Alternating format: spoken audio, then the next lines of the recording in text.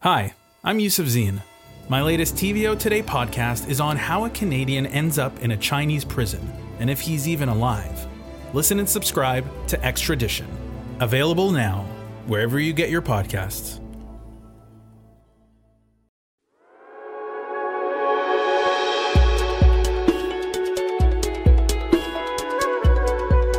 Welcome to This Being Human. I'm your host, Abdurrahman Malik. On this podcast, I talk to extraordinary people from all over the world whose life, ideas, and art are shaped by Muslim culture. I felt the power of these words, of the language that I was working on, but it felt like something that was very familiar and very new at the same time.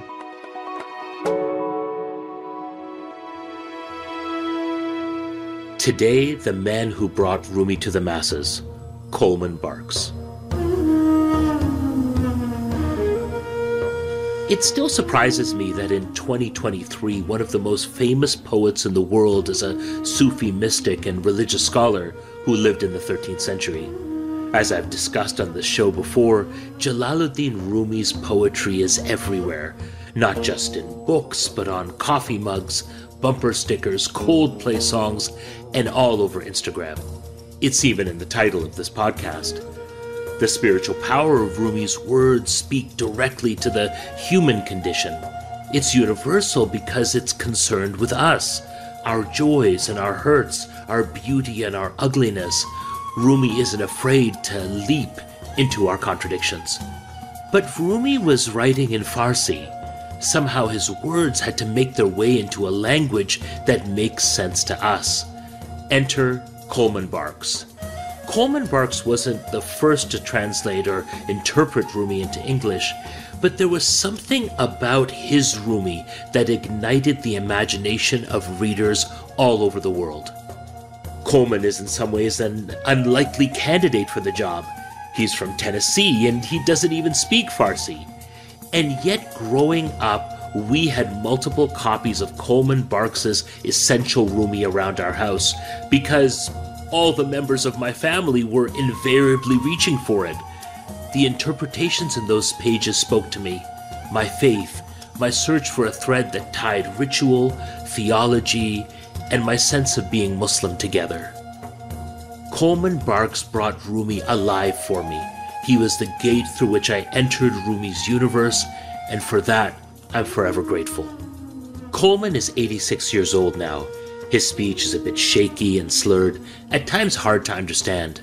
But his mind remains sharp, and as you'll hear, when he reads a passage of poetry, his language becomes focused. He joined me from his home in Athens, Georgia, for a long overdue conversation.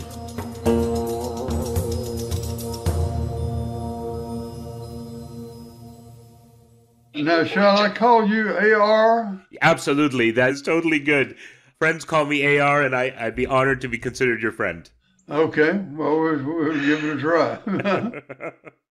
Coleman Barks was surrounded by ideas from a young age. I grew up on a prep school campus, and so every meal was 400 people, and my father was headmaster. So you understand, when you are the headmaster's son, to have any credibility with your friends, you have to have a criminal side. He began to write around the age of 13. Free verse poems. It was just journal entries, really. The first subject was catching the lightning bugs. In a little jar, we put in a little jar. And then, as everybody knows, the lightning bugs in the jar, they sort of synchronize and they all light up together, and then they all turn black and die, and smell bad, and so they go. It's a little metaphor for the folly of collecting things, perhaps.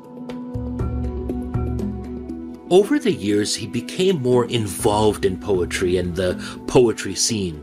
He won some prizes, first at school and then nationally. He's not exactly humble about his talents. I have a kind of inflated sense of self-worth. I've been told by psychologists, that I won my mother too easily from my father. I was the favorite child, and I was her favorite. So, and so acknowledged so by the whole family. The celebrated American poet Robert Bly was a friend of Coleman's and someone he admired intensely. One fateful day, Bly handed him a book of Rumi translations. He told Coleman that these poems needed to be released from their cages.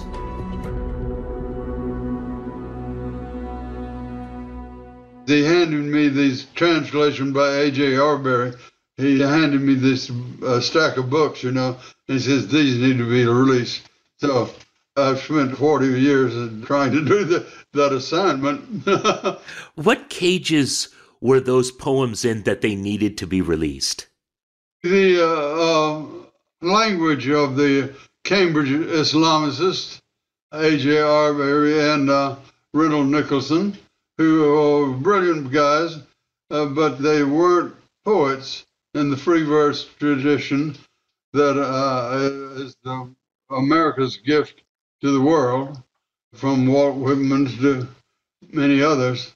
We've given the world this idiom that can say spiritual searching in terms that it never has been put before.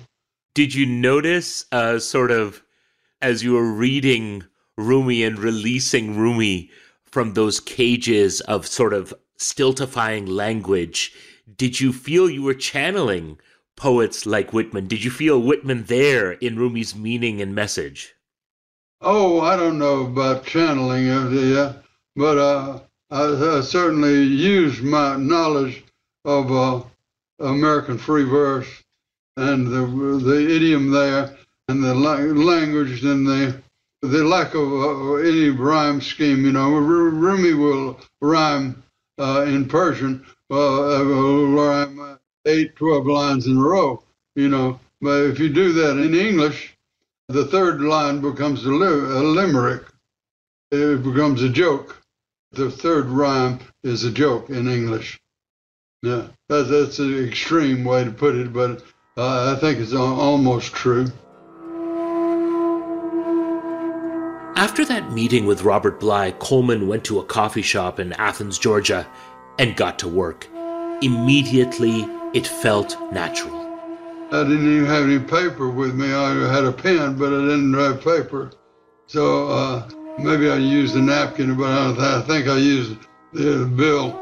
But it felt like something that was very familiar and very new at the same time. It felt very good.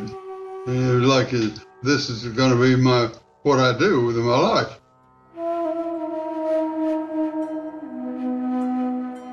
As I was doing it, I felt the power of these words, of the language that I was working on, I was always intrigued to know more about Coleman's process. How did a non-Persian speaker do what he did? Coleman explained that a Persian scholar and collaborator would send him new verses in the mail. He could barely wait to get his hands on them. My favorite thing was to go to the mailbox, and get the new quatrains and open them. It's work on them immediately, So, yeah, it was a great privilege and excitement for me. His translations took off in a way that was almost unfathomable. Before long, books attributed to a 13th century Persian poet were among the most popular poetry books in America. When I asked Coleman what it is about Rumi that makes him resonate so much, he doesn't overcomplicate it. It's about Rumi's mastery of language. He's able to make it fresh, like each day is fresh. I'm sure you've been asked this many times before, because the process by which you were engaging with Rumi's words is so fascinating. You don't speak Farsi, and you're getting these scholarly translations, and then you're working this incredible alchemy and working them into this powerful free verse. You're engaging with Rumi, and what results out of it, I think to myself, how much did Coleman Barks feel that he left there in those interpretations of Rumi's words? I'm sure in some ways it's an alchemy that can never be separated. You can't separate Coleman Barks from Rumi, and we shouldn't separate Coleman Barks from Rumi, but I imagine you thought about that a lot. Well, not so much. I don't understand about word choices and why certain simple phrases are powerful and work in that way, and others don't quite work as well. That's just inherent in the beauty and the magic of the American idiom. We've been given that lively field to play in. American free verse is just loved the world over, and it's translated into every language. As you saw Rumi's popularity in a way take off, and you must have begun to see your interpretations, your translations appear in all kinds of strange and interesting places, in Coldplay songs, on coffee mugs, on bumper stickers. What was it like to watch that happen, and did it ever kind of bother you? It didn't feel like I was ever in danger of becoming, made meaningless by currency. So that didn't bother me. I accepted the, Madonna loves Rumi. A lot of people, famous people, just love him. A lot of people are helping sales. So I accept that. I cash the royalty checks, It's so interesting you say that, because and this is what I'm feeling as I'm hearing you, Coleman, that the passage of Rumi into our time and into our lives needs to happen according to our time and our lives.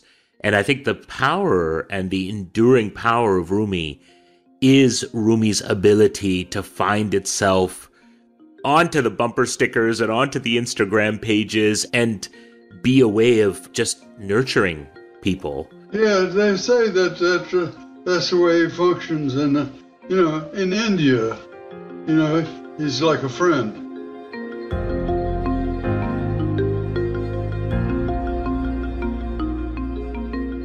I think it's important to pause and address something here. In recent years, there's been a lot of discussion about whether Coleman Barks's interpretations of Rumi strip Mevlana of the religious faith that anchored him.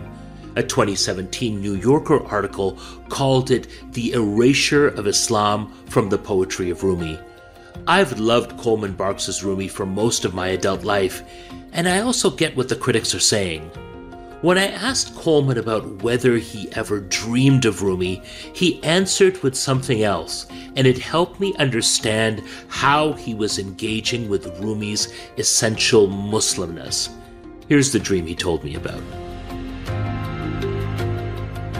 Dreams have been very, very important to me in my life, and I had an important dream May 2nd, 1977.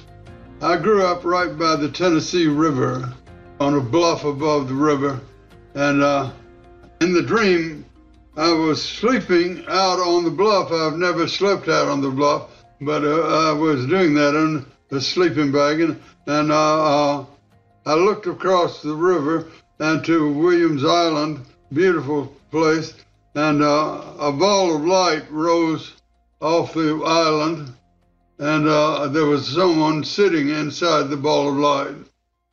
He had his head bowed, and he raised his head, and he looked straight at me, and he said, "I love you." And I said, "I love you too." And I was so glad I said that.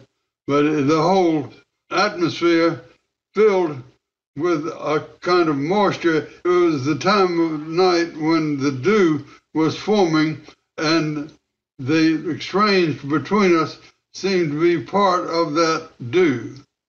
and the dew was love. So all the wetness in the world was love. And then a year and a half later, I met the man in that ball of light. He in a Philadelphia room upstairs. He's sitting there on his bed. I started telling him the dream, and he said, finally he said, "You don't need to tell me the dream. I was there." The man he's speaking about is his spiritual teacher, Bawa Muhyiddin, a Sri Lankan Sufi guide and Islamic scholar who lived outside Philadelphia. It was to Bawa that he often turned to gauge whether his interpretations of Rumi were in keeping with the spirit of the original text. He kept telling me, this is all about love, And he would tell me if he thought I was doing things that I couldn't do, If you didn't catch that, Coleman is saying that he would take his interpretations to Bawa. Bawa would help him understand Rumi and sometimes would tell him when he wasn't getting it right. One of the last things he told me is, he says, I know Rumi and Shams Tabriz, not like people in a book. He looked at me and said, I know them like I know you. Most outrageous compliment I've ever received in my life. I interviewed Coleman remotely. Behind him, I could see books piled high, shelves overflowing, loose pages scattered over the desks. Coleman admits that he gets tired, that he's creaky and a bit absent-minded, and yet he still works on Rumi every day. Some gravitational pull brings him back. So it was almost fitting that while I came to speak to him about Rumi, Coleman kept bringing the conversation back to someone else, Shams Tabriz. The enigmatic Shams was Rumi's teacher, friend, and mentor. But above all else, Shams was a theological disruptor. Shams was the one who pushed Rumi towards deeper, more provocative spiritual explorations. He questioned Rumi's assumptions, challenged his religious knowledge, and poked fun at his piety. Shams wanted Rumi to not just speak about things divine, but to really know the divine. His friendship with Shams, of course, is he called one of his books of works of Shams Tabriz, implying that without Shams' presence, the poetry wouldn't exist.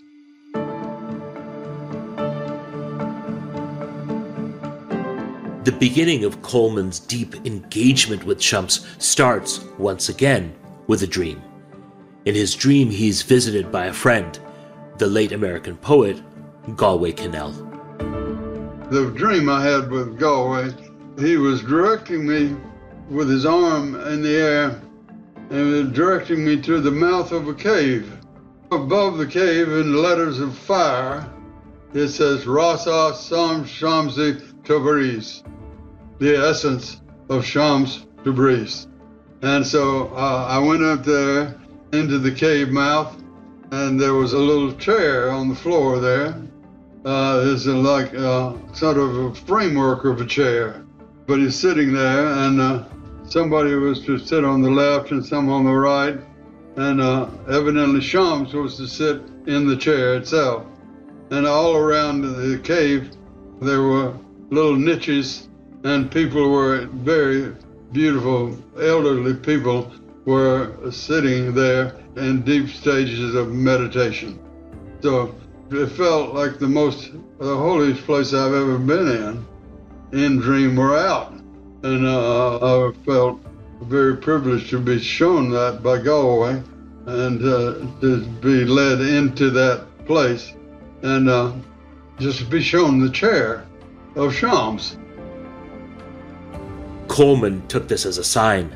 After the dream, he began to work on a new interpretation of the sayings of Shams Tabriz. It's called soul fury, which is his word for a kind of intensity that must find expression. Soul fury, that is something that has to come out in the human being. Maybe I should read you some of the passages from Shams' sayings. I would love that, Coleman. I would love it. Just a second. Take your time, Coleman. Okay, thank you.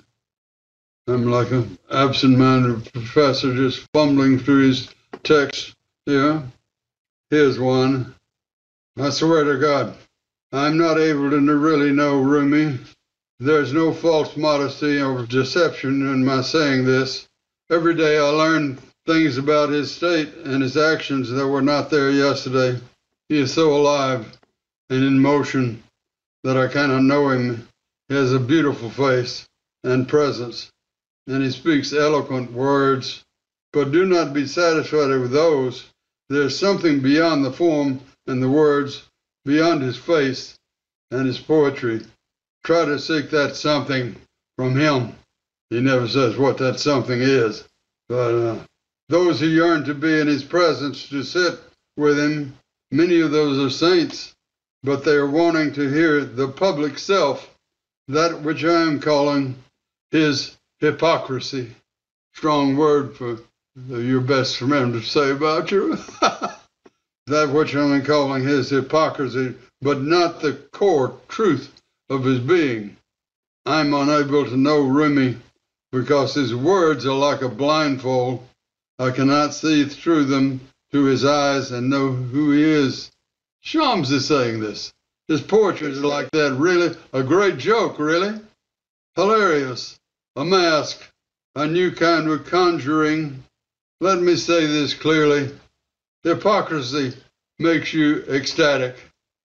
Good gracious. Wow. Wow. I think he's saying there's something in ecstasy that is a little bit fake. Yes. Let me say this clearly. Hypocrisy makes you ecstatic, drunken with the presence you feel. Truth makes you sad, discouraged, empty. Isn't that beautiful? Those are remarkable lines, Coleman. Yeah, those should be put in stone somewhere. I'll read you just a little bit more here. Please. Rumi has said many times that he is more compassionate, more sympathetic with people than I am. He is so happy in his ecstatic state that when someone falls in deep water or into a fire or into hell, Rumi holds his chin in his hand and gazes at the situation with kind eyes. He does not jump into the water or the fire. He does not go down into hell. He gazes with kindness. I have that gaze too, but I also grab the one in danger by the seat of his pants and pull him out. Come on out, brother. You too should be gazing in this way.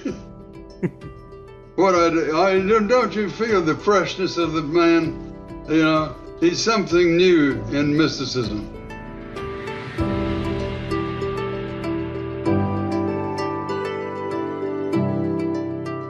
Shams feels undeniably current. It seems to be Coleman's gift. He crafts the meanings into words that speak to us in our messy, present condition.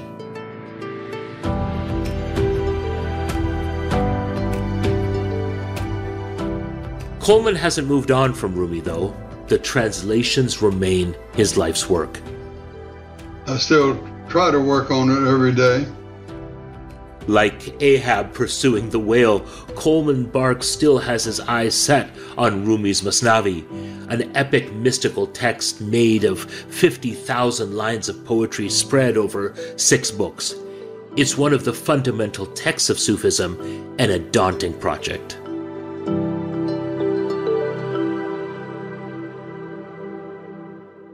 I think that will eventually kill me. I'll die doing the Masnavi, but happily.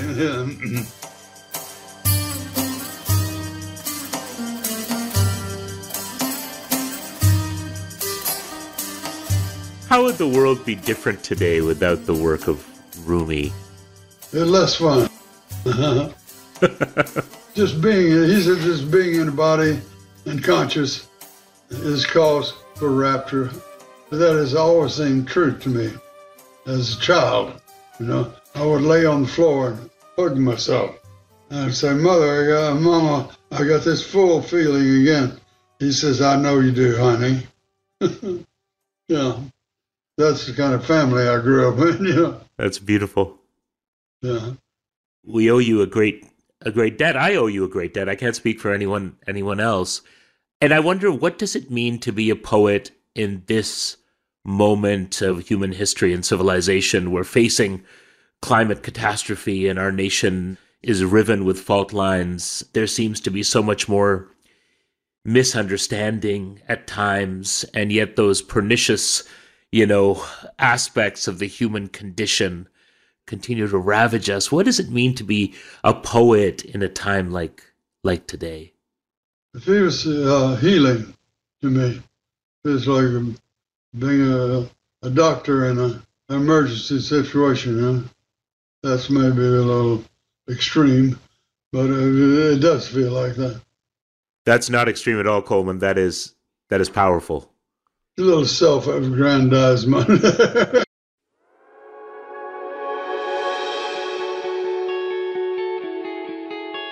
Coleman Barks, can you tell me about a joy or a meanness that has come to you recently as an unexpected visitor? That's the visitor that came today, was actually going to this Soul Fury book that I hadn't looked at in a while, and loving it again, and just finding all those passages in. Yeah, but anyway, thank you, A.R.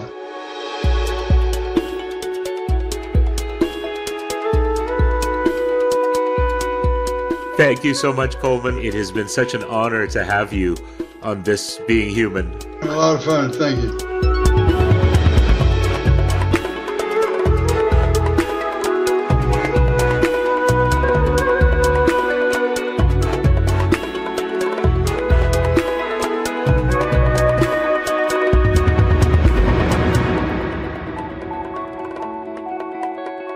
Thank you for listening to This Being Human.